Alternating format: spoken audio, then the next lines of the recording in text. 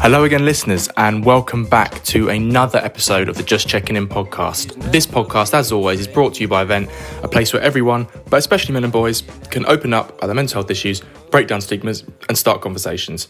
I'm your host, Freddie Cocker. As you may know by now, each pod I check in with a special guest. We have a natter about all things mental health, as well as anything and everything else they are passionate about. If it helps that person with their mental health, we will discuss it. On to my special guest now, and this person is someone I am pretty grateful to, actually, for helping me in my own mental health journey. So about a year or so into running Vent, I was asked by this special guest to speak at the launch event of her and her friend Lauren Bamford's mental health organisation. I still had huge mental scarring from being bullied in drama school, and I'd pretty much lost my confidence in public speaking, something which was pretty second nature to me up until that point. I'd even go as far as saying I probably had some sort of PTSD around it. I was incredibly nervous before I got on stage, but, she and Lauren were so kind, supportive and helpful that I managed to get through it pretty well. And since then, I've not really looked back when it comes to public speaking in my professional life or with Vent. So I'm delighted to be welcoming on Charlotte Brockman to the Just Checking In pod. Charlotte is co-founder of a mental health organisation called Mad Millennials. Now, Mad Millennials is a non-profit organisation which aims to support the millennial generation with their mental health through awareness, connection, events and peer-to-peer support. Charlotte is also an aspiring singer-songwriter and music artist, so we'll be having a bit of a music chat at some point later on in the pod. Having recently turned professional, she's put out a couple of debut tracks, as well as having done a number of live shows across London venues, including 93 Feet East and the O2 Academy Islington, which is not a small achievement by any stretch of the imagination. Charlotte, welcome to the Just Checking In pod. I hope you and your family are safe and well during the lockdown. How are you, and how are you managing your mental health at the moment? Thank you. That was such a lovely introduction. Really kind. I'm good. I surprised myself, actually. I think as things were developing and we were hearing a lot more about the kind of lockdown structure and how things were developing all over the world, I expected to really flare up in my mental health and how that has impacted me over the course of my life. But actually I've been okay, to be honest. Like, obviously having up and down days as anybody is, but I'm good, and my family are well, so I feel like that's the main thing at the moment, really. I can't be too ungrateful. So excellent. Now we've got that out of the way, shall we get started? Yes, sounds good. The first topic I wanted to chat with you about, Shah, is Mad Millennials. Now, for the listeners who don't know anything about it, just tell them what it is, first of all, how it started, how did you and Lauren meet, and what inspired you both to give it a go? Yes, so Mad Millennials is a non-profit organisation that my friend Lauren and I set up about sort of a year and a half ago now. The premise behind it and how we kind of set it up was that, as I'll probably touch on later, I've struggled with my mental health in the past. Lauren has as well. And Lauren, particularly at the moment in time where we started Mad Millennials, was struggling herself. And I said, right, let's go to some events, which were predominantly in London. And we kind of just wanted to, gather as much kind of experience, but also just have that kind of peer-to-peer support kind of group settings that we were kind of seeing events pop up in London. So we went along, and there was this one particular one we went to, and it was this O2 Academy. They were basically putting on like a scheme to support people sort of ages 16 to 25, and they were like doing small funding grants, and they were like putting on different speakers and stuff. And we're like, this is such a good event. We had such a good time, but the kind of thing was, when you were 25, that was it. You couldn't come back again. And we just discovered it at that point, and I was really nearly 25. And we just kind of felt like, well, does that mean we're supposed to be an adult now? Does that mean everything's supposed to be sorted and I'm supposed to know what I'm doing with my life? And in terms of mental health, like, does that mean we're not supposed to be struggling? All these questions. And we kind of came away from it having such a good, positive day, having met so many people. We kind of felt like there was this gap in in kind of the community level services, and as much as like connecting with other people that you don't know and are outside your social group, but then also from a medical kind of standpoint as well. Like Lauren, she is training to be a clinical psychologist. So at this point, she was like, well, there isn't really this in mental health structure anyway. There's no group for people that are sort of in their mid-20s and mid-30s to kind of touch into mental health support. It's very much you're a child or you're an adult. So we did feel like there was a kind of a gap there in terms of the age. But then also just like in terms of like seeking mental health support from the NHS, obviously we know it's very overstretched and people can be on waiting lists for a number of months. And at that point, people can be getting progressively worse. And there's a lot of people who would benefit from having a support group that may not necessarily need therapy, but they also they need something, if that makes sense. So there were lots of things flying around in our heads, and we came away from that sort of pivotal event, which was why we kind of thought, right, let's set this up. You know, what are we? We're millennials. Let's kind of use the word mad, bit tongue in cheek. I think all millennials get that. I think there's been a few people that have queried our name, and when we've asked how old you know how old they are, then they're not millennials, and they perhaps think that they're taking it a bit more literally. Whereas for us, it is more tongue in cheek and sort of owning the kind of label that we kind of giving ourselves. And in terms of like what inspired us, I mean, again, like I'll talk about it a bit more, but it very much came from a personal standpoint and the experiences that we've gone through as individuals. And then obviously from Lauren's perspective, more of a sort of professional view of how this could benefit people. So yeah, an amalgamation of both really. And I think it was personally dread. But yeah, that's how it kind of came about really. Talk to me about that launch event now and how that came about and sort of what you wanted to achieve with it. You know, was this yours and Lauren's first foray into event management? Was there a lot of stress involved in putting it together? And what were some of the realities that perhaps me as a speaker didn't really see? Yeah, definitely a lot of stress. I obviously we both did. In fact, I didn't actually say that, but yeah, we met at Liverpool University doing psychology. So neither of us came from an event background. I've always loved sort of hosting and putting on like birthday parties and stuff like that. So I know that's a skill in me and something that I kind of really enjoyed like dabbling in. But it definitely was the first time we've ever put on an event. And there was a lot of kind of logistics with it, which at some points I was worried, you know, would take away from the mental health side of things and why we wanted to do it. But then I also thought this is putting on this launch event, which we did in London. And we basically just wanted it to be, right, this is what we're about, but we also want to be led by other people, like the people that are interacting with us are just as important as what we're coming to say. So it was really the only feasible thing that we could do to really kickstart Mad Millennials and what we kind of wanted to be about. And we were obviously posting things on social media, but we thought, right, we need a in-person meetup and we'll just see who comes. And we really didn't expect it to be, you know, as many people that came or even as many like engaged people. Like every single person that came like had something to say. And even if they didn't, like you could just tell that, you know, it took a lot for them to be there. And, you know, I was really happy with how that went around. And in terms of you as a speaker and what you perhaps didn't see, then, yeah, definitely all the organisation that went in behind that. And just so many things that we didn't think would kind of be an issue on the day and like timings and stuff like that. But, you know, at the end of the day, you get better at these things. So didn't want to. I always say, first rule of events management is always it'll be all right on the night, despite what you think. When you were first starting out, Shah, what were some of the challenges you encountered when it came to Mad Millennials? Was it, you know, whether it be outreach, whether it be sort of making new connections with the people that you wanted to make connections with? You know, what can you tell me a bit about that? Yeah, so I think we had a very strong sort of idea about what we wanted and what we wanted to achieve. But like anything, it's kind of how we're actually going to logistically make that happen. And I think funding, a lot of things come down to funding, really. And we had a very small pot of funding at the beginning, which basically paid for our launch event.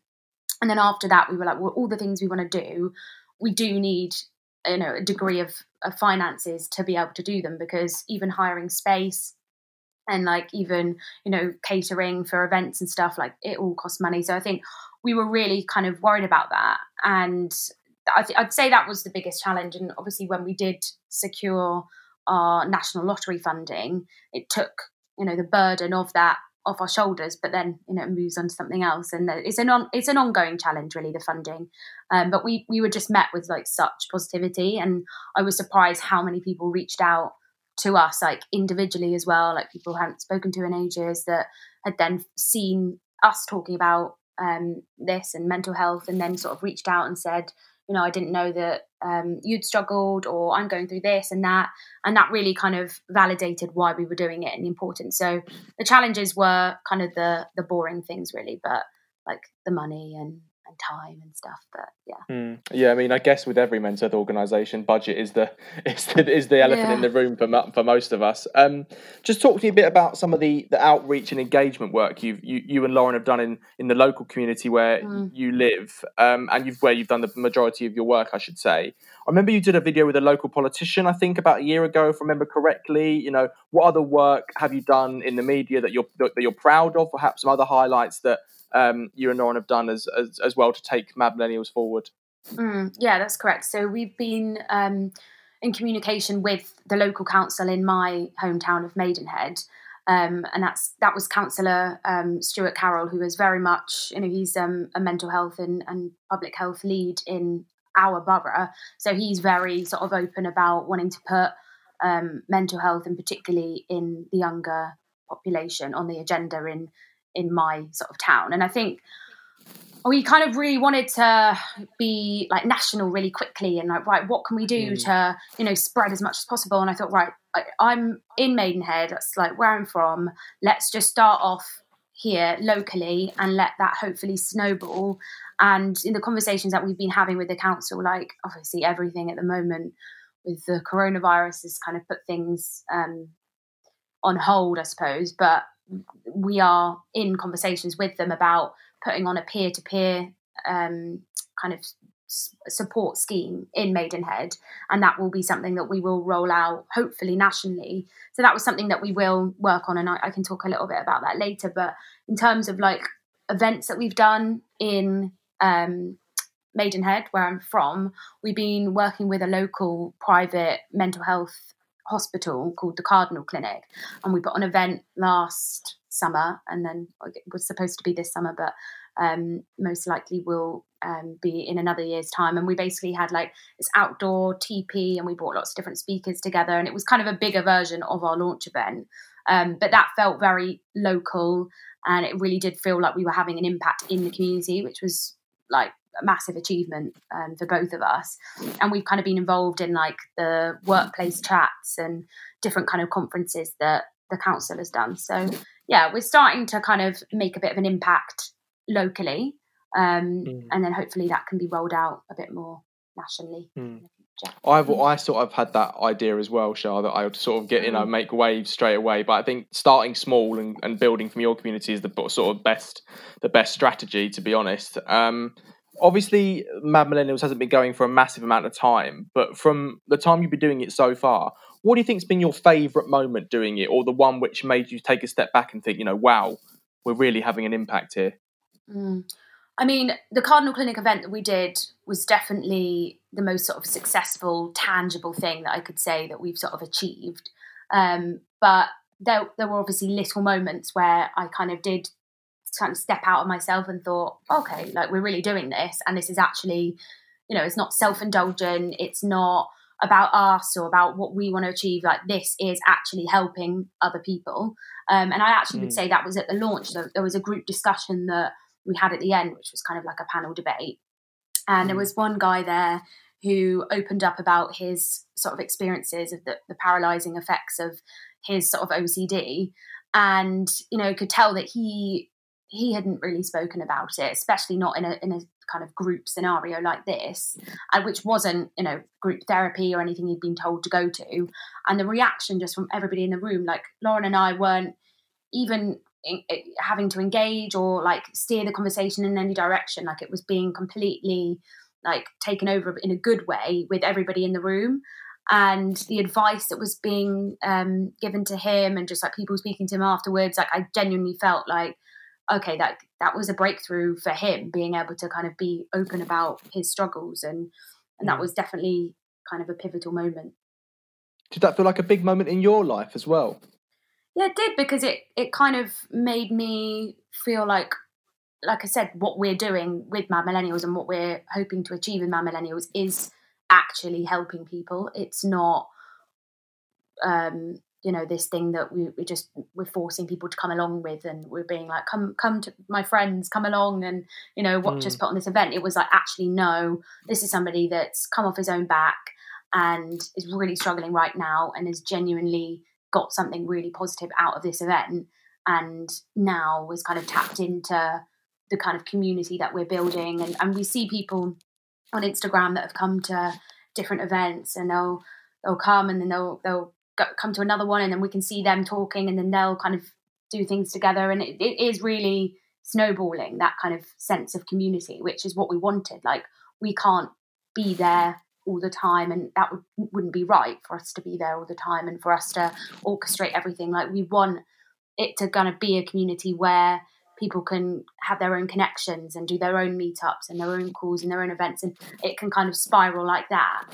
So starting to see that has kind of really validated why we wanted to do this in the first place, and that obviously is comes back to how I feel and the kind of achievement that there definitely comes with that. We can't talk about Mad Millennials without giving a shout out to Lauren. How does she help you manage it and vice versa? Just talk to me about her as a person and also the relationship you have with one another. Yeah, so as I said, Lauren and I met at Liverpool University, and she is now gone on to do a master's in clinical psychology, and she's now working as a child and adolescence wellbeing practitioner, and is also applying to doing her doctorate. So she's very much gone down the sort of academic, professional side of mental health. And I think like our relationship, like when we first met, has always been very open. And I found her to be like very compassionate and passionate. And the conversations that we would have quite early on would touch on mental health. And this was back in probably 2013, 2014 now. And I think even then, it wasn't that long ago, but there wasn't a lot of conversations around mental health. And I definitely struggled on a personal level, but I found that she was someone that I could talk to, but would also kind of disclose stuff about herself and her family. So we really sort of bonded over that, if that sounds a bit weird, but you know what I mean. And then in terms of like the relationship that we have, it's very open, very honest. Like, there's a lot of kind of understanding of each other, and like any relationship, and it's difficult to get it exactly right. And sometimes, I'm conscious that she's working full-time job, and it's difficult for her to manage how much she wants to do with Mad Millennials whilst doing a full-time job that's also mental health related and very demanding for her. So, I'm very aware of the kind of pressures that she has. And when we first started Mad Millennials, she was in a job where, whilst it was still in mental health, it was research, and she was more office-based, so she had a lot more time on her hands. So it is definitely challenging to get the balance in terms of like our friendship, and then in terms of what we want to achieve with Mad Millennials, and then sort of how much time she can put into things. But I just tried to communicate as much as possible and say, look, I'm happy to do X, Y, and Z, and if you're happy for me to do that, that's great. If there's anything that I want to sort of chat to her about or say, then she's always there. But it's just kind of understanding each other's boundaries and what we're both capable of doing, really. But yeah, there's a lot of understanding. Doing Mad Millennials has also made you and Lauren mental health advocates. Now, is this something you've come to terms with and accepted, or do you think you're still getting used to it? I mean, when you think about an advocate, I kind of see that as somebody that's using their voice to maybe be the voice for somebody else and kind of speak up about issues that other people may not be able to. And Mm-hmm. I don't know if I can really relate myself into that word necessarily, but I am aware that by speaking publicly and on a platform where we have engaging followers, so to speak, there is an element of responsibility, I think. And I think when things happen, whether that's in the news or whether it's something that I'm going through personally, or if I've kind of like witnessed, I do feel like a sense of, right, I need to kind of speak up about this. And there's a lot of people that may not be able to find the words to articulate this. And I know that whilst a platform is, we're growing, but, there's a limited amount of people, but I still feel like there's people that are engaging with us that I want to kind of honour by articulating some of the stresses or some of the observations that I've made.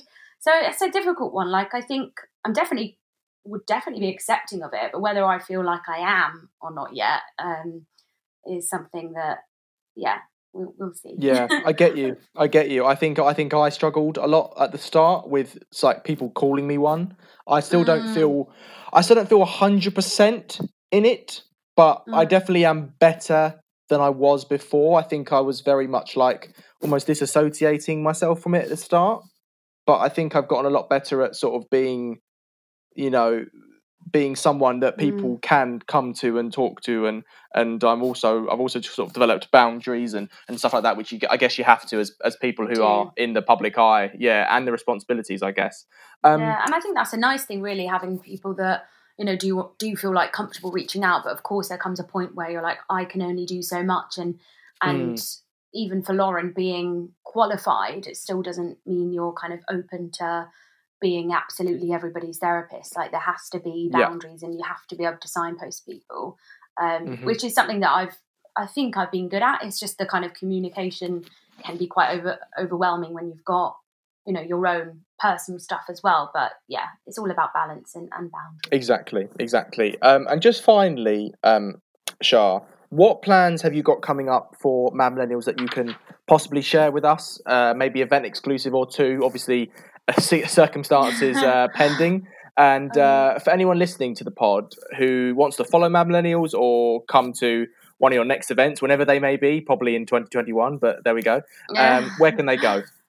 Yeah, so we were planning on doing another Cardinal Clinic event, which was the hosted at the mental health hospital locally, but I assume that will all be pushed back. But our sort of exciting plan, which we have been kind of talking about for a while now and is really like the forefront of what we wanted to do with Mad Millennials, is our peer-to-peer support scheme. And we were going to announce that. And then lockdown got announced. So we thought, right, we'll park that for a bit because, we don't really have the capacity to make it sort of online, because we really wanted to sort of gather applicants, but that sounds a bit kind of formal, but just interest from people who may want to kind of be a mentor, like a Mad Millennial mentor, we're going to call them. And yeah, so we basically wanted to put that out, see what kind of feedback comes back and what interests there are, and then put on a training day, which Lauren is qualified to do, and bring in other kind of resources and give these people a qualification to then go on to be peer-to-peer support leaders. And how that will work is we'll kind of have a structure, but it will be flexible.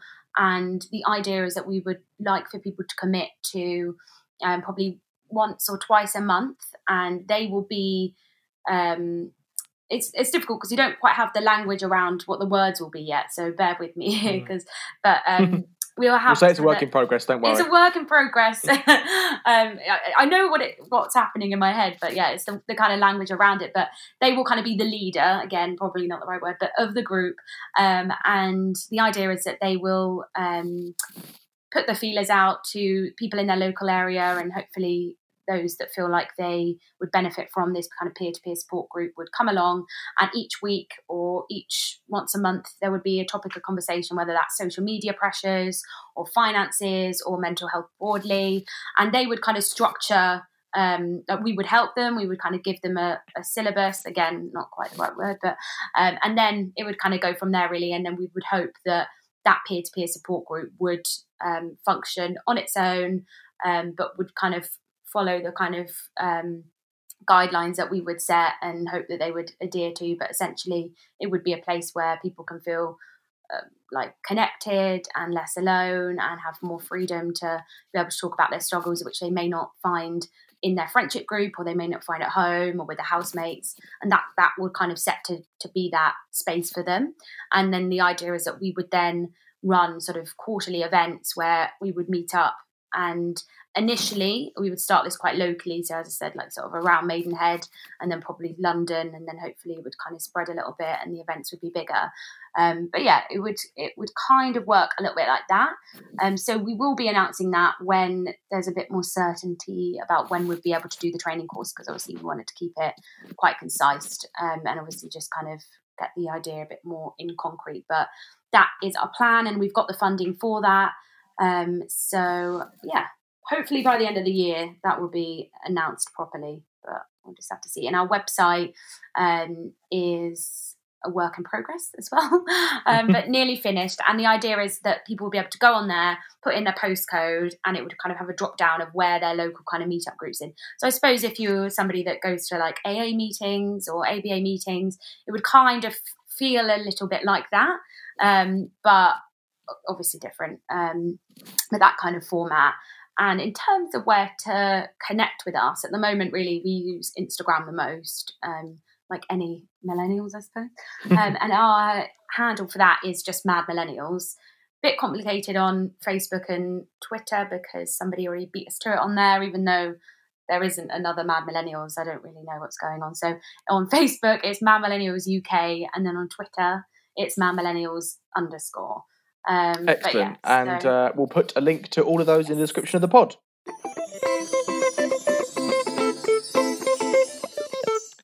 We've talked about Mad Millennials, Shah. Now, it's an amazing project you've got there, and I know I'm very grateful to you for doing it and for bringing me in to the work that you do. Now I just want to talk about your own journey. So first of all, just talk to me a bit about your early life, your teenage years, and whether, looking back, there were any sort of early mental health experiences that you can pinpoint. You know, who's the Charlotte we meet here? So, I mean, I have always felt like a very anxious child. Child, obviously not child now, but like I think I was. And growing up, I was, I suppose, very sensitive, and very acutely aware of my kind of environment and my surroundings, and would find things quite sort of uncomfortable and difficult a lot of the time.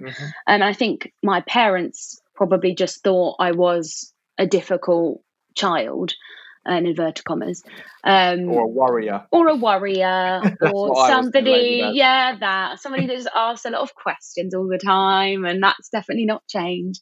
And I don't think anything remarkable was sort of presented like as a child growing up. It was really only until, I mean, obviously on a personal level, there were definitely things that I can think of that worried me more than perhaps other people and other friends my age, but it's difficult to know. And it wasn't really until secondary school that things started to kind of be more on my radar. And I think I was just very very self-critical and thought that I was crazy, in inverted commas, and that the way I didn't really think about it as mental health, but I was very emotional, very sensitive, and I guess all these things could be put down to hormonal teenage girl kind of in that kind of bracket. But in reflection now, I can see I really wasn't well growing up, as a teenager especially, and I was incredibly anxious. My thoughts were very obsessive, and I had cripplingly low self-esteem, very low self-esteem, very little opinion of myself, yet would also feel like not very understood, and that desperately wanted to be understood. So I kind of felt quite fluctuating between one end of the spectrum all the time. It was like, well, some people would think I'm really shy because I'm like really, I'm really anxious. But then in the other times, like I could be really like quite demanding of what I wanted, and like in my family situation, I would be quite stubborn. All those kind of words that I think would kind of fly around. So yeah, I mean, nothing sort of overly concerning necessarily, like from the outwardly looking in. But now I look back, I realize how I was struggling from a very young age, and it's very obvious to me now. And I think if I had some of the support that I know is in schools now, things might have been different. It might not have gone the way it did go. But yeah, I hope that's kind of answered it a bit, because it's quite a complex question. You opened up about your story, Shah, in a Times article last year, where you spoke about your experiences living with obsessive compulsive disorder, or OCD, and anxiety, specifically health anxiety, which really affected you. Now, before we dive into that story, just tell me why you wanted to write that article and why you felt ready to share your story. Yeah, so I was approached by a journalist at the Times who was putting together a document it was Results Day, and he'd seen what I was kind of doing on Mad Millennials, and I think there was a local article in the Maidenhead Advertiser, which is my hometown, and he had kind of reached out and basically said that, we're looking to put together this document for kids on Results Day, and we'd really like to sort of share your story. And it just felt like, well, first of all, why would I not, use this platform to grow greater awareness around Mad Millennials? So that was the kind of one point of it. But then, and it was weird actually, because it was the first thing I'd done and spoken about sort of publicly that wasn't under the Mad Millennials kind of umbrella. And I kept trying to say that in the interview with him. I kept trying to, bring it back to that, but he was very much focused on me personally and my experiences. So it was quite unusual, but also quite liberating, I think, because I just felt like if a kid who's just about to start university and they're reading this and they see, okay, that's how I'm feeling right now, or that's something I worry about, I could go through. Like, I just wanted to put into words how it had been for me and how, and how I am now. So it definitely felt like the right time. And yeah, I mean, I was conscious about what I was saying and how much I was saying, but I think I tried to get the right measure of it, hopefully. Just for the listeners, Shah, who might not know what the true definition of what OCD is and how it affects someone, you obviously hear a lot that people who, it's almost casually used a lot of the time in normal conversations. Just define it for us, and why is it, very problematic that we don't casualize or trivialize it, I think is the better word to say. Yeah, definitely. So OCD obviously stands for obsessive compulsive disorder, which can be characterized as frequent obsessive thoughts and often compulsive behaviors going along with those thoughts. And I think the kind of thing that sort of sets it apart, so to speak, from perhaps some of the stereotypes that surround it are the kind of repetitive, unpleasant, intrusive, and uncontrolled thought patterns and behaviors that go along with it. It's something that is very distressing, and it's much more than liking your pencils lined up, and it's much more than feeling the need to, wash your hands. Like it can be those things, definitely, but it also could be something completely unique. And I think that's the thing with it, is like, yes, it is obsessive compulsive behaviors and thoughts, but it can be so broad. And I think for me, the way it kind of presented itself was with thoughts, which was called Pure O. And when this kind of started for me, I thought, it kept coming back to this kind of OCD label, and I was like, well, no, that's just like people that like to clean. And I really thought that. And of course, like I said, it can present itself in that way for many people. But for me, it wasn't. It was entirely thought based. There were very little behaviours that went along with this, and I thought it can't be like it. Literally, there was no awareness whatsoever of pure O. And even with OCD, like you said, there's a lot of kind of misconceptions around it and how it can impact people and how destructive it can be for so many people. And whilst a lot of people do struggle with it,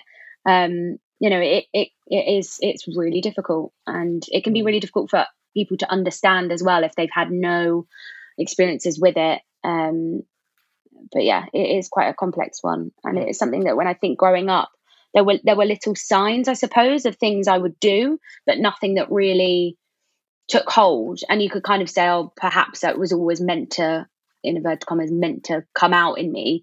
But yeah, it wasn't really until I was 19 that, it did.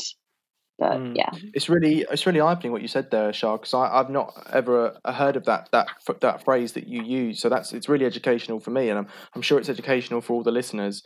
You also wrote an article for a website called OCD Action, where you discussed your diagnosis when you were 17, and then a really horrible experience whilst you went traveling with your best friend in Cambodia. Now, if you could just tell me about what happened and how that story affected your OCD. Yeah, so that was the first time that I'd shared the details of that experience. And it was also something I've spoken about in therapy countless times, but nothing I've actually put pen to paper with. And I'm still kind of shocked that I did do that, but also I'm kind of just trying to own it because it felt the right place to do it. It was OCD action, and I felt, if I can't talk about it there, where can I? Because this is a safe space. People will understand the condition and how it kind of manifests. So, yeah, firstly, just wanted to say that. But in terms of the actual event and what happened, like you said, yeah, we were in Cambodia. I was traveling. I was 19, and we were spiked. And I don't remember a great deal about the night. There are some sort of false memories that I may have kind of attributed to that. And it was very traumatic. I definitely have PTSD symptoms surrounding that particular event. But kind of the aftermath of that, waking up the next day, it really felt as though something had just completely changed in my brain. And whilst I was out of the experience that we were in the night before, it was like it was only the beginning of OCD as I was about to know it. And the way this kind of exacerbated my OCD, because if I think back to sort of the months leading up to that, there were things that I was kind of getting a bit, I don't like the word fixated, but I don't really like obsessive, feels not quite right either. But there were things that I was kind of fixating a little bit on. It might have been like, my teeth, or it might have been, my bag broke and I just couldn't think about anything. And it was just moving from one thing to another while we were traveling, but it wasn't anything that, was really taking over my thought process. Whereas this event, this sort of trauma that we went through the next day, it was that every single thing I did came back to that, and I couldn't be in the moment, not even for 1 millisecond. It was just everything that I thought about, everything that I did, every movement that I made was in relation to that night. And we carried on traveling, and there were amazing experiences that we did go on to have, but it was like I wasn't fully living. I was just kind of in a bit of a daze, in a bit of a dream, and nothing could really move me away from what had happened. And my OCD thoughts were, I kind of felt like I needed to change them myself. So I would spend so long, like we were on buses for hours and hours, obviously moving around Vietnam, Cambodia. And I would get so sort of tormented by my own thoughts and feel so frustrated at myself, and then say, well, I can't have this anymore. So I'm just going to think about something else that's equally as distressing, just to move away from that chain of thoughts, if that makes any sense. So the themes would kind of be like violent or sexual or existential wonder questions about the world, like all sorts of stuff, which I think having those thoughts, I remember speaking to my best friend at the time. She was like, well, I've had those thoughts before. And I think that's what a lot of people don't understand about Puro, because they think, oh, well, I've imagined pushing someone in front of a bus before, but I just forget about it. And I said, well, the difference is that my brain, and somebody that's going through this will kind of cling on to that thought and then take that as like the gospel and think, well, that must mean that I want that to happen because it's my thoughts. That's because I'm telling myself. And I'd had no sort of mindful awareness at this time. Like now you hear things like, let the thoughts pass you by like clouds and sit with them, and you are not your thoughts, and all these amazing things that just weren't in our kind of language at that time. And there's a massive amount of naivety around mental health anyway. So I think I was, what is happening? Like, how can I be having these thoughts and that not mean that that's what I want to happen? Like, how can I be imagining all these violent things happening to my parents and that mean I don't want that to happen? Like, I couldn't grasp it. And it was just complete terror.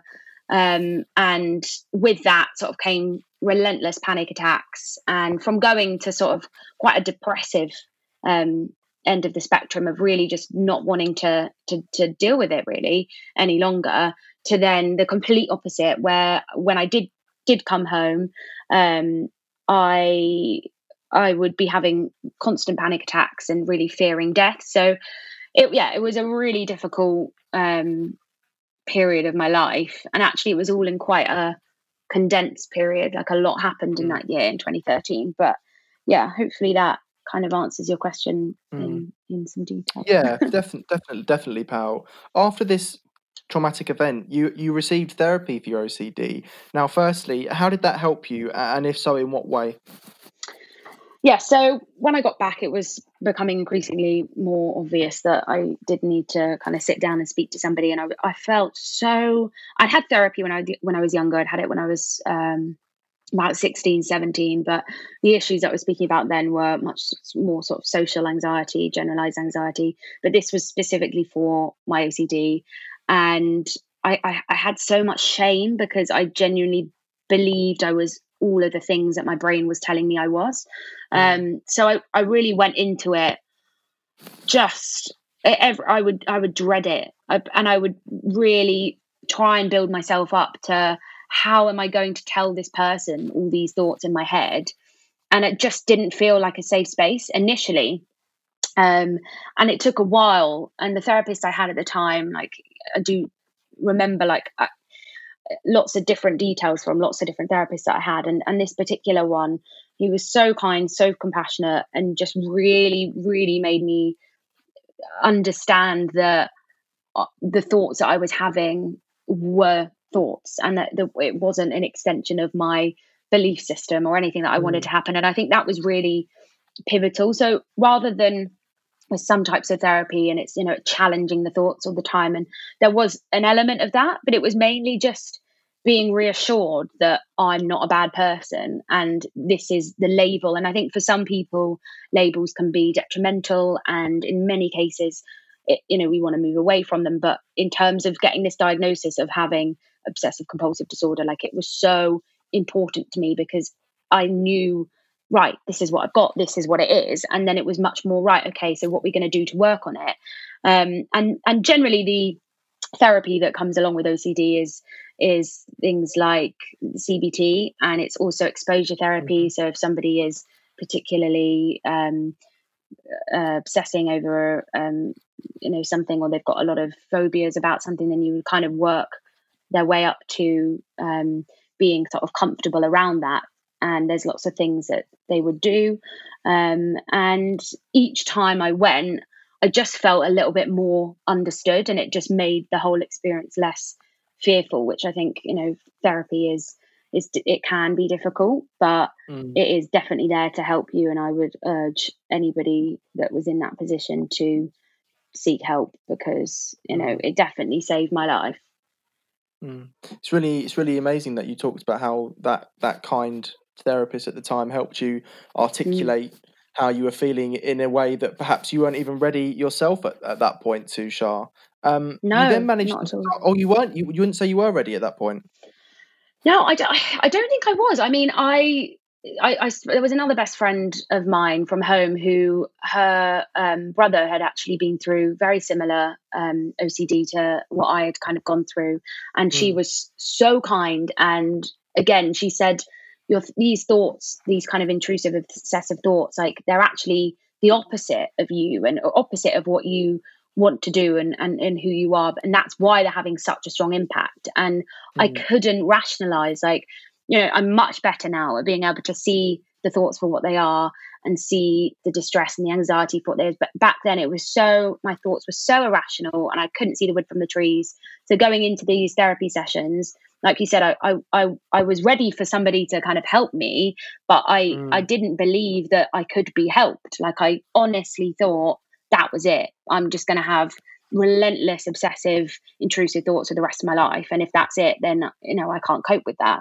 So it really helped. It really did help having the therapy. You then managed to start your degree, Shah, and move to Liverpool where you studied psychology, like we've said previously. Now, unfortunately, you developed glandular fever, which started, it's fair to say, quite early on in your degree, and it started affecting your mental health in the form of panic attacks. Now, just tell me about how those panic attacks started and why the glandular fever, you think, was affecting your mental health in this way.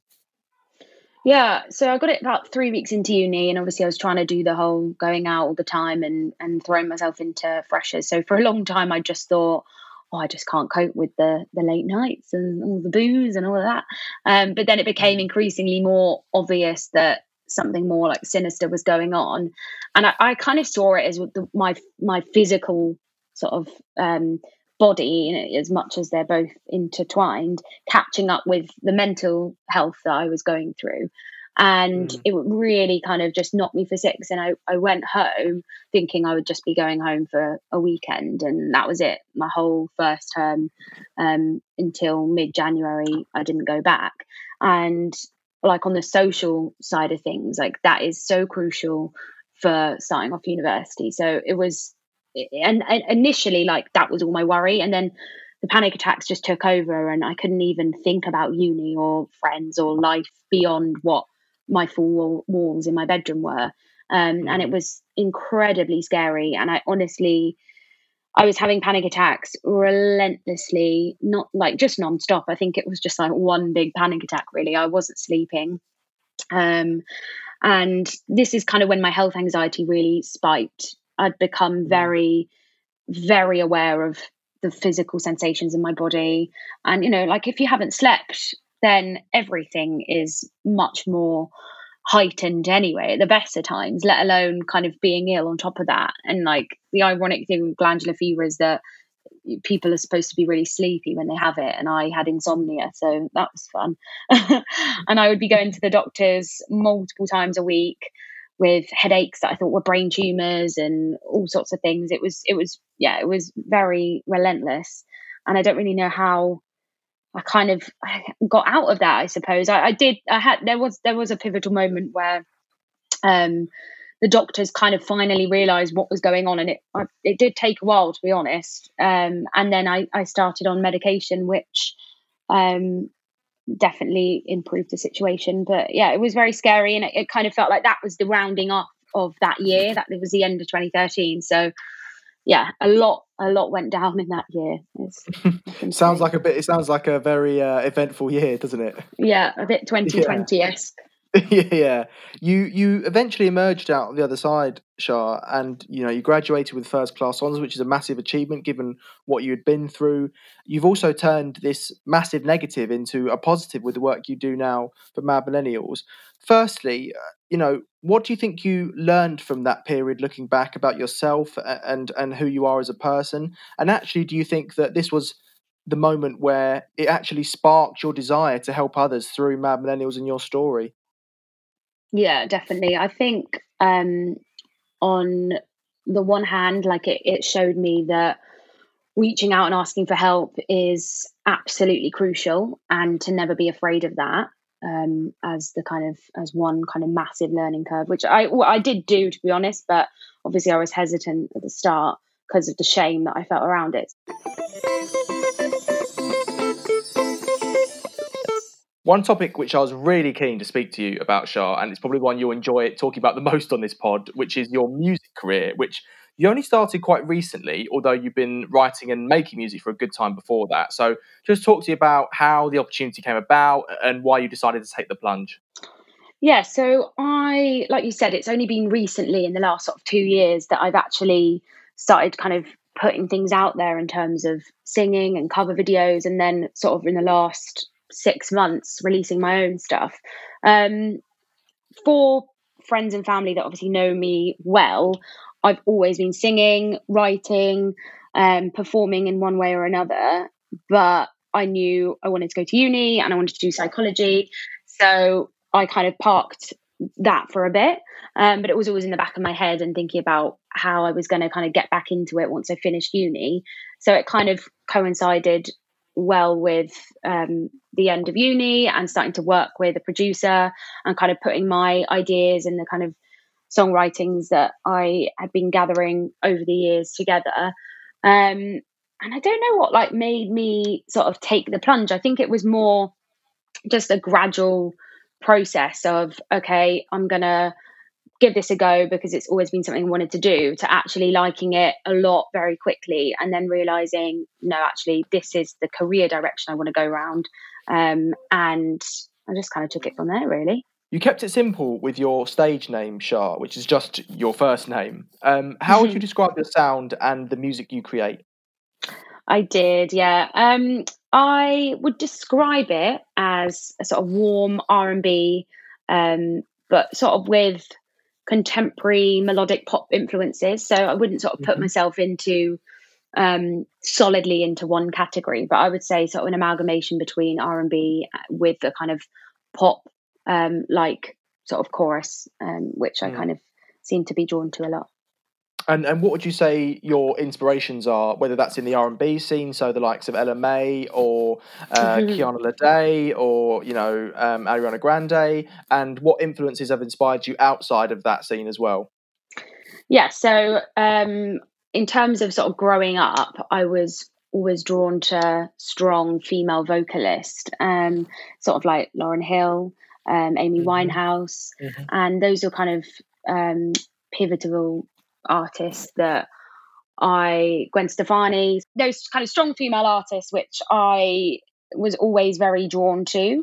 And kind of growing up, my taste kind of grew more towards sort of the R&B kind of beats. And I think now that's definitely the genre which I kind of identify and listen to most.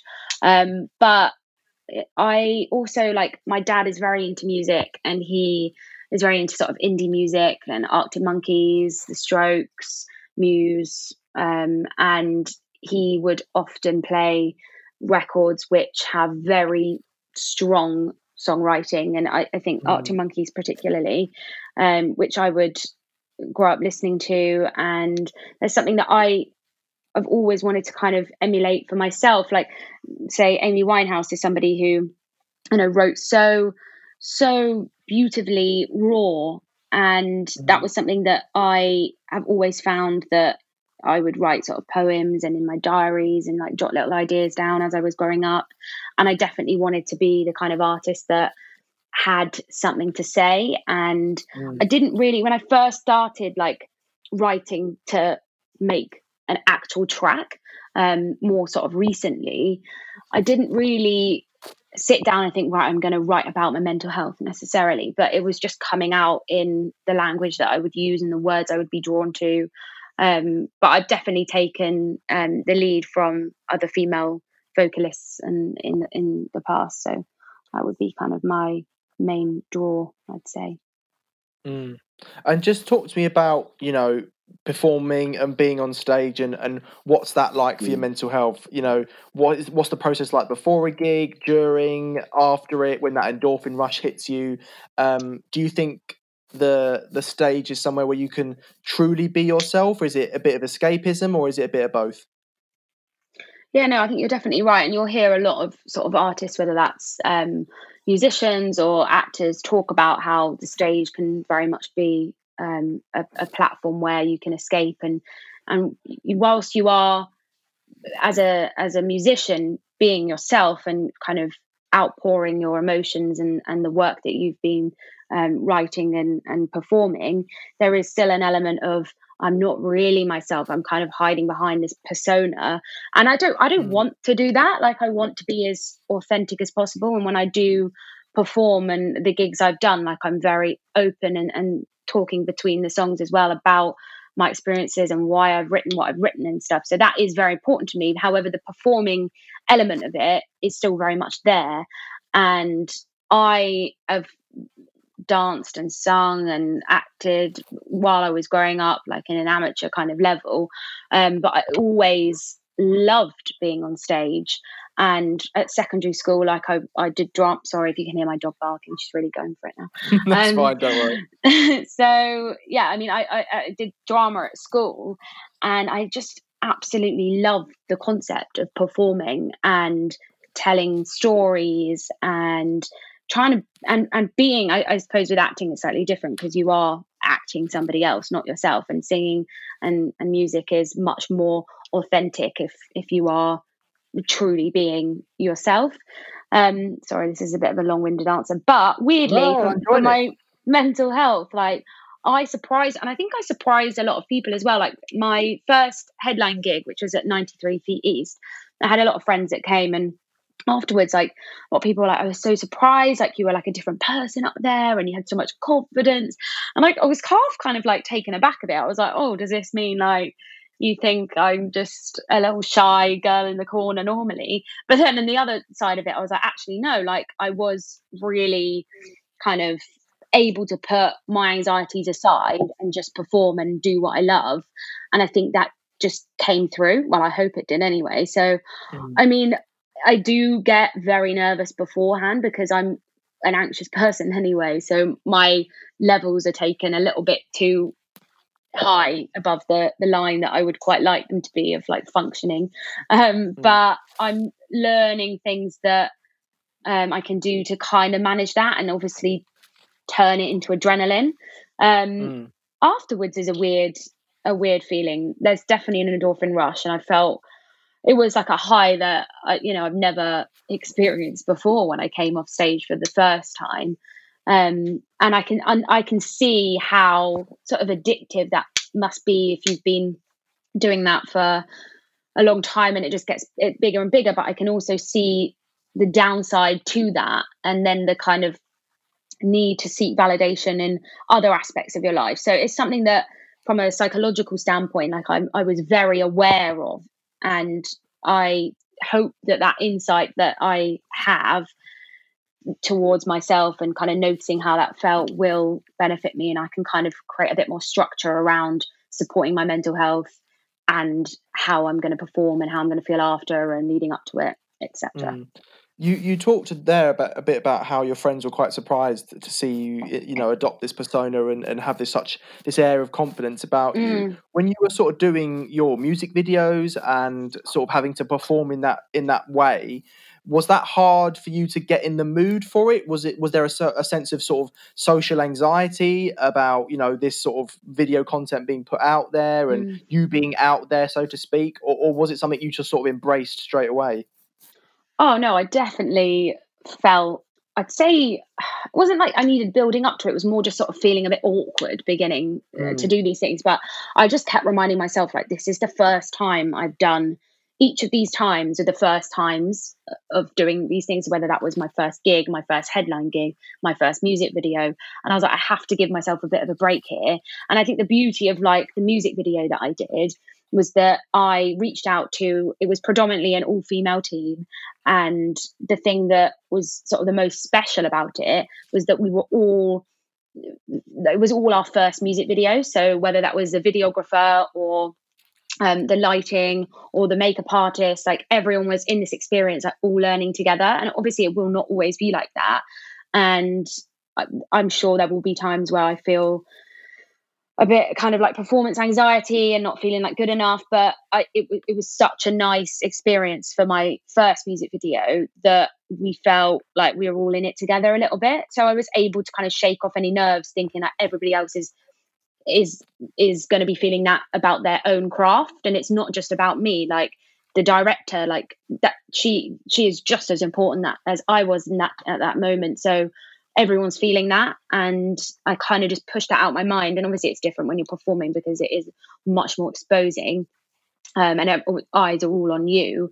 But I think the biggest thing I can do is just say to myself, like I'm finding my feet with this. Like I'm not, people take time to kind of really settle into the way that they perform and how they kind of conduct themselves, and I just need to give myself a bit of a break, really, because I can't be hard on myself.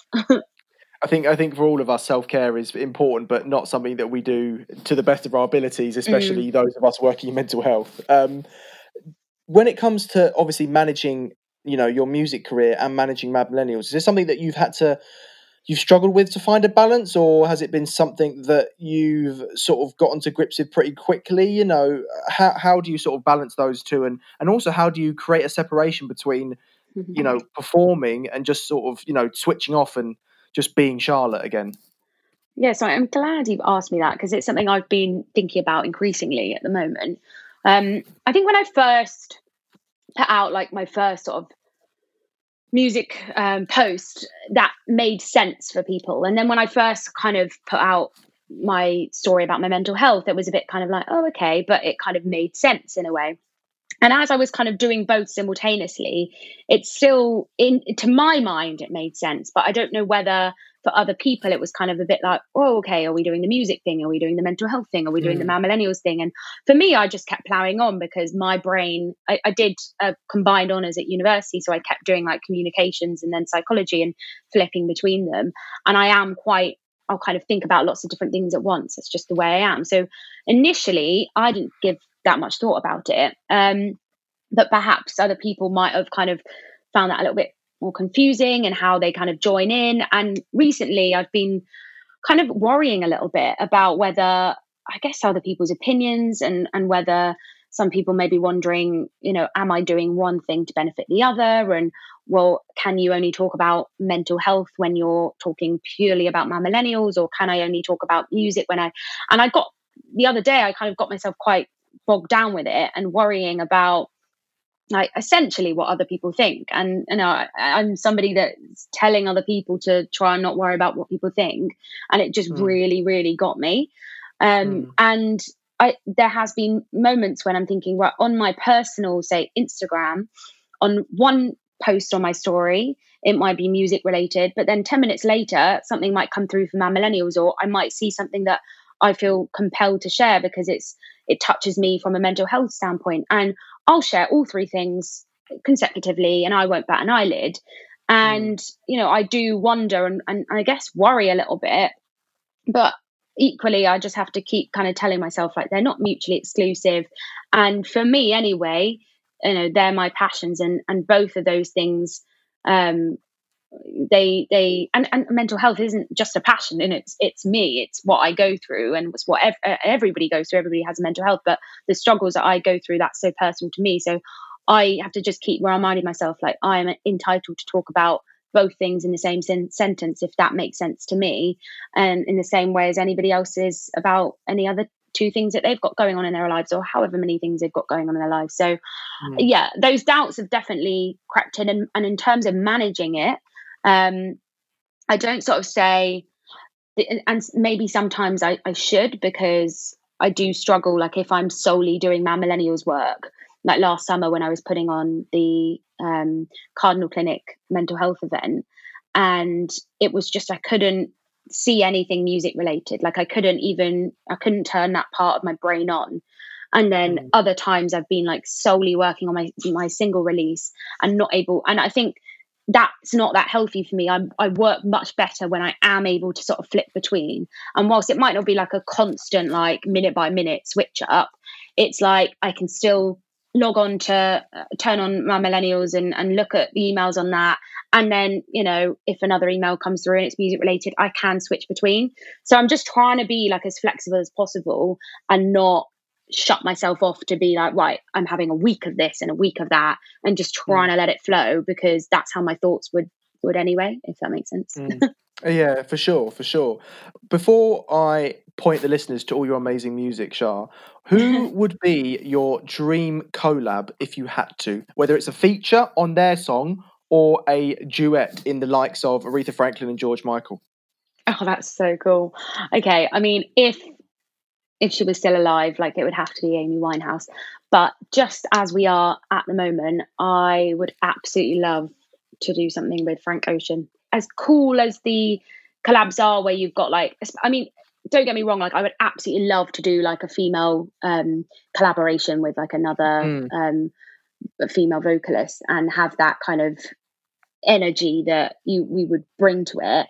But in terms of like making a track that I feel would have the most impact and like would be the most meaningful, I think you want to have that balance. Why Frank Ocean, maybe, instead of, say, The Weeknd or Bryson Tiller or Miguel? What's special about Frank Ocean to you? That's a difficult question, but I would definitely just say like the kind of the beats and the chilled kind of aspect to it that I would kind of go for. And yeah, I just think he's incredibly talented. And when I listen to he's got the sort of albums that I would listen to all the way through and not change. And No skips. And there's just so many great ones. So is there anyone else that you'd like to work with? Actually, thinking about it, Childish Gambino would be absolutely a dream because he is incredibly talented. And one of the first covers I put out was Redbone, and I play it live, and I'm just absolutely obsessed with that song. So if that just gets me excited thinking about it. But doing a version of that with him would be amazing. I remember when I saw him live at Lovebox and he did Summertime Magic. And he did Summertime Magic, and I was absolutely blown away because that's still one of my favorite records that he's done from an R&B perspective. But like hearing that live was just different. There is something about live music. Oh, it's the best. And just finally, Shah, where can people find you on listening platforms or social media if they want to get involved, hear your music, or come to one of your future shows? Yes. So I am across all socials as at Shah Music UK. Somebody already beat me to it with the Shah and the Shah Music. So that's what we got for now. But yeah, so find me on there, and I will be that my O2 Academy Islington gig, which got postponed, has been rescheduled, but we will see. We will see when things feel a little bit more normal. But hopefully in a not too distant future, things will pick up again, and I will be performing live.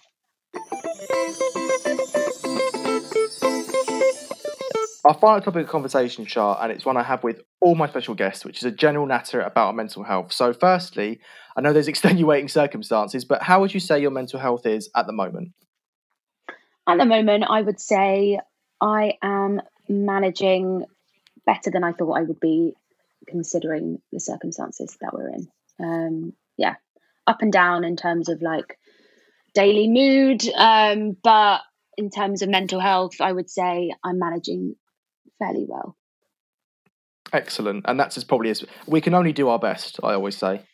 Exactly. And I think everything is tainted by what we're going through collectively at the moment. So, and I'm very aware for how many people are struggling at the moment. And I think if I had been where I was 5 years ago, 6 years ago, it would be very different. Like I can't even imagine. So it makes me very emotional to think of how many people are struggling mentally at the moment. So I feel very fortunate that I am managing to the best of my ability, but it's not even to my ability, is it? It's just it just is, isn't it? Sometimes we struggle and sometimes we feel all right.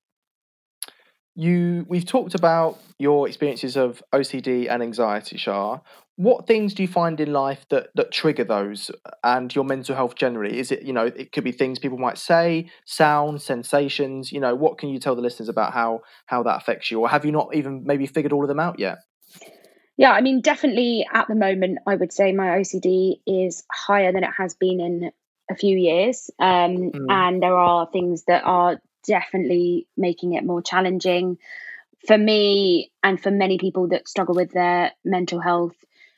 The thing I've written about for Mad Millennials recently is that, you know, we're being told to do the things that as mental health professionals and mental health workers and people working in mental health would advise you to actually do if you are struggling. So going out the house, meeting friends, all these things that now we're not able to do, is exacerbating the mental health of so many people. And also, like, with OCD, and it never presented itself for me in this way, a lot of people really struggle with compulsively washing their hands or compulsively cleaning, and now we're being told to actually do that. So it's kind of quite paradoxical to what we would tell people. So I definitely feel that things are more heightened for me right now, but it's still manageable, which I'm thankful for. And I definitely feel more anxious. I definitely feel like I'm overthinking things, but I also feel like it's, in some ways, like I can quantify it a bit more. And I suppose, like, it should never feel like you need to justify how you're thinking and feeling, because I don't believe that that's how it works. But for me anyway, I'm kind of going, well, it's understandable I'm feeling more anxious right now. It's understandable I'm, obsessing about things and worrying about things. Like, it's all totally understandable. And I think, like, now more than ever, a lot of people understand those emotions and those feelings, because people that may never have struggled with their mental health are now feeling anxious because, we're in a global pandemic. So it kind of makes sense. So yeah, I definitely feel that, but I mean, out of the kind of COVID aside, things that do trigger my mental health, the obvious things like lack of sleep, like if I've been like working a lot, and I'm guilty of like packing a lot of things in. I can't really, I can sit still and I can like enjoy an evening in, but I've got to know like my plans, and I've got to have a full diary. Weirdly, so those things. But yeah, I say that, and those things can actually trigger me, so it's quite ironic. And noises, loud noises. Being around a lot of people that I don't know, all the things that you would expect. And yeah, it's just kind of working them through and kind of analysing them when's needed. And what tools and methods do you use in your own life, Shah, to improve your mental health or help you feel better? Which ones have you found that worked and maybe which ones that haven't? Yeah, so recently, and by no means am I a gym bunny or anybody that actively enjoys working out, but I have found just like even like walking or like running, but not to a time or like not with any kind of set goals in mind, but just getting outside in the fresh air, being a bit active, whether that's like a walk or just sitting outside and whatever, that definitely helps me. That's the kind of more environmental aspect. And then in terms of kind of like psychological kind of tools that I would sort of do on myself, like I think acceptance is like the biggest thing for me. Like, I spent so long thinking I needed to challenge every single one of my thoughts because that's what I was initially told in therapy. And now, like, a lot of the time it's just being like okay about how I'm feeling and not kind of punishing myself for thinking a certain way or like over analyzing a situation. It's just like accepting and sitting with it and allowing the emotion to be there and not kind of push it away. And also distraction, but not like avoidance, but just taking myself out of the situation or the mindset that I'm in by, right, I'm going to do something else. And it could literally just be like, I'm going to go and watch something. I'm going to have a shower. I'm going to take myself and my mind out of the rumination that it's in. I find to be really helpful. But there's also things, and I'm not the best at kind of sticking to all the things that I know will help you. Like if I was talking to somebody else, they'd be like, you need to do yoga, you need to meditate. And I'm like, yeah, I'm a bit shit at that. Classics. I need to kind of, yeah. How do you support friends in your own social group, Shah, who may have mental health issues themselves or may be struggling with a poor period of mental health? So I'd like to think, because I'm quite open about talking about my mental health, that friends feel that they can speak to me. And I do think to a great extent that is the case. But sometimes I worry that friends might think, oh, because I haven't struggled as much as Charlotte, or I haven't been in the same place as she's been, that maybe I shouldn't talk about how I'm feeling. And I am quite aware of that with my friends. And I know that I encourage my friends to talk about how they're thinking and feeling, like however small it may seem to them, because it's all relative. And like I've said before, like everyone has a mental health, and I would like to think that I encourage my friends to feel safe enough to do that with me, and hopefully in somebody that they can kind of seek a little bit of comfort from. Hopefully. And just as a final question, Shah, and this has been an absolutely amazing pod, and I've really appreciated your openness and your honesty. If there's anyone listening to it who might be living with OCD, might be struggling, or just wanting someone to reassure them that, you know, everything will be okay in the end, despite what they're going through, what message or advice would you give them? So I think, thank you, and it's been such a pleasure to be asked to do it as well.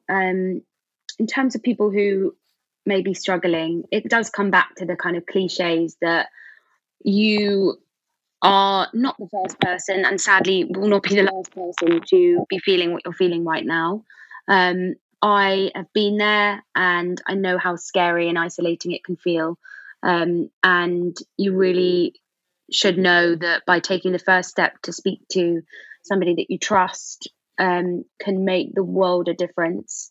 And yeah, it can be a difficult road, and not everybody is going to understand you or have the compassion that you most definitely deserve. But there are organizations and there are individuals who really, really do care. You know, like I said earlier as well, like it seems naff to sort of say, oh, everything will and does get better, because like anything in life, it's going to fluctuate. Your mental health is going to fluctuate. But, you know, if you are feeling in a really dark and difficult place right now, like it will not always, it's impossible to keep that intensity up for a prolonged period of time. It will ease. And there are things you can do to make things more manageable for you, and hopefully a lot better. So please speak to people. Please research different organizations out there that do want to help, and know that no matter what inverted commas crazy thoughts you mad to use the word thoughts and feelings that you may be having, they're normal. And yeah, there's a lot of people that have been there before and will want to help you. So yeah, please reach out. That's what I'd say.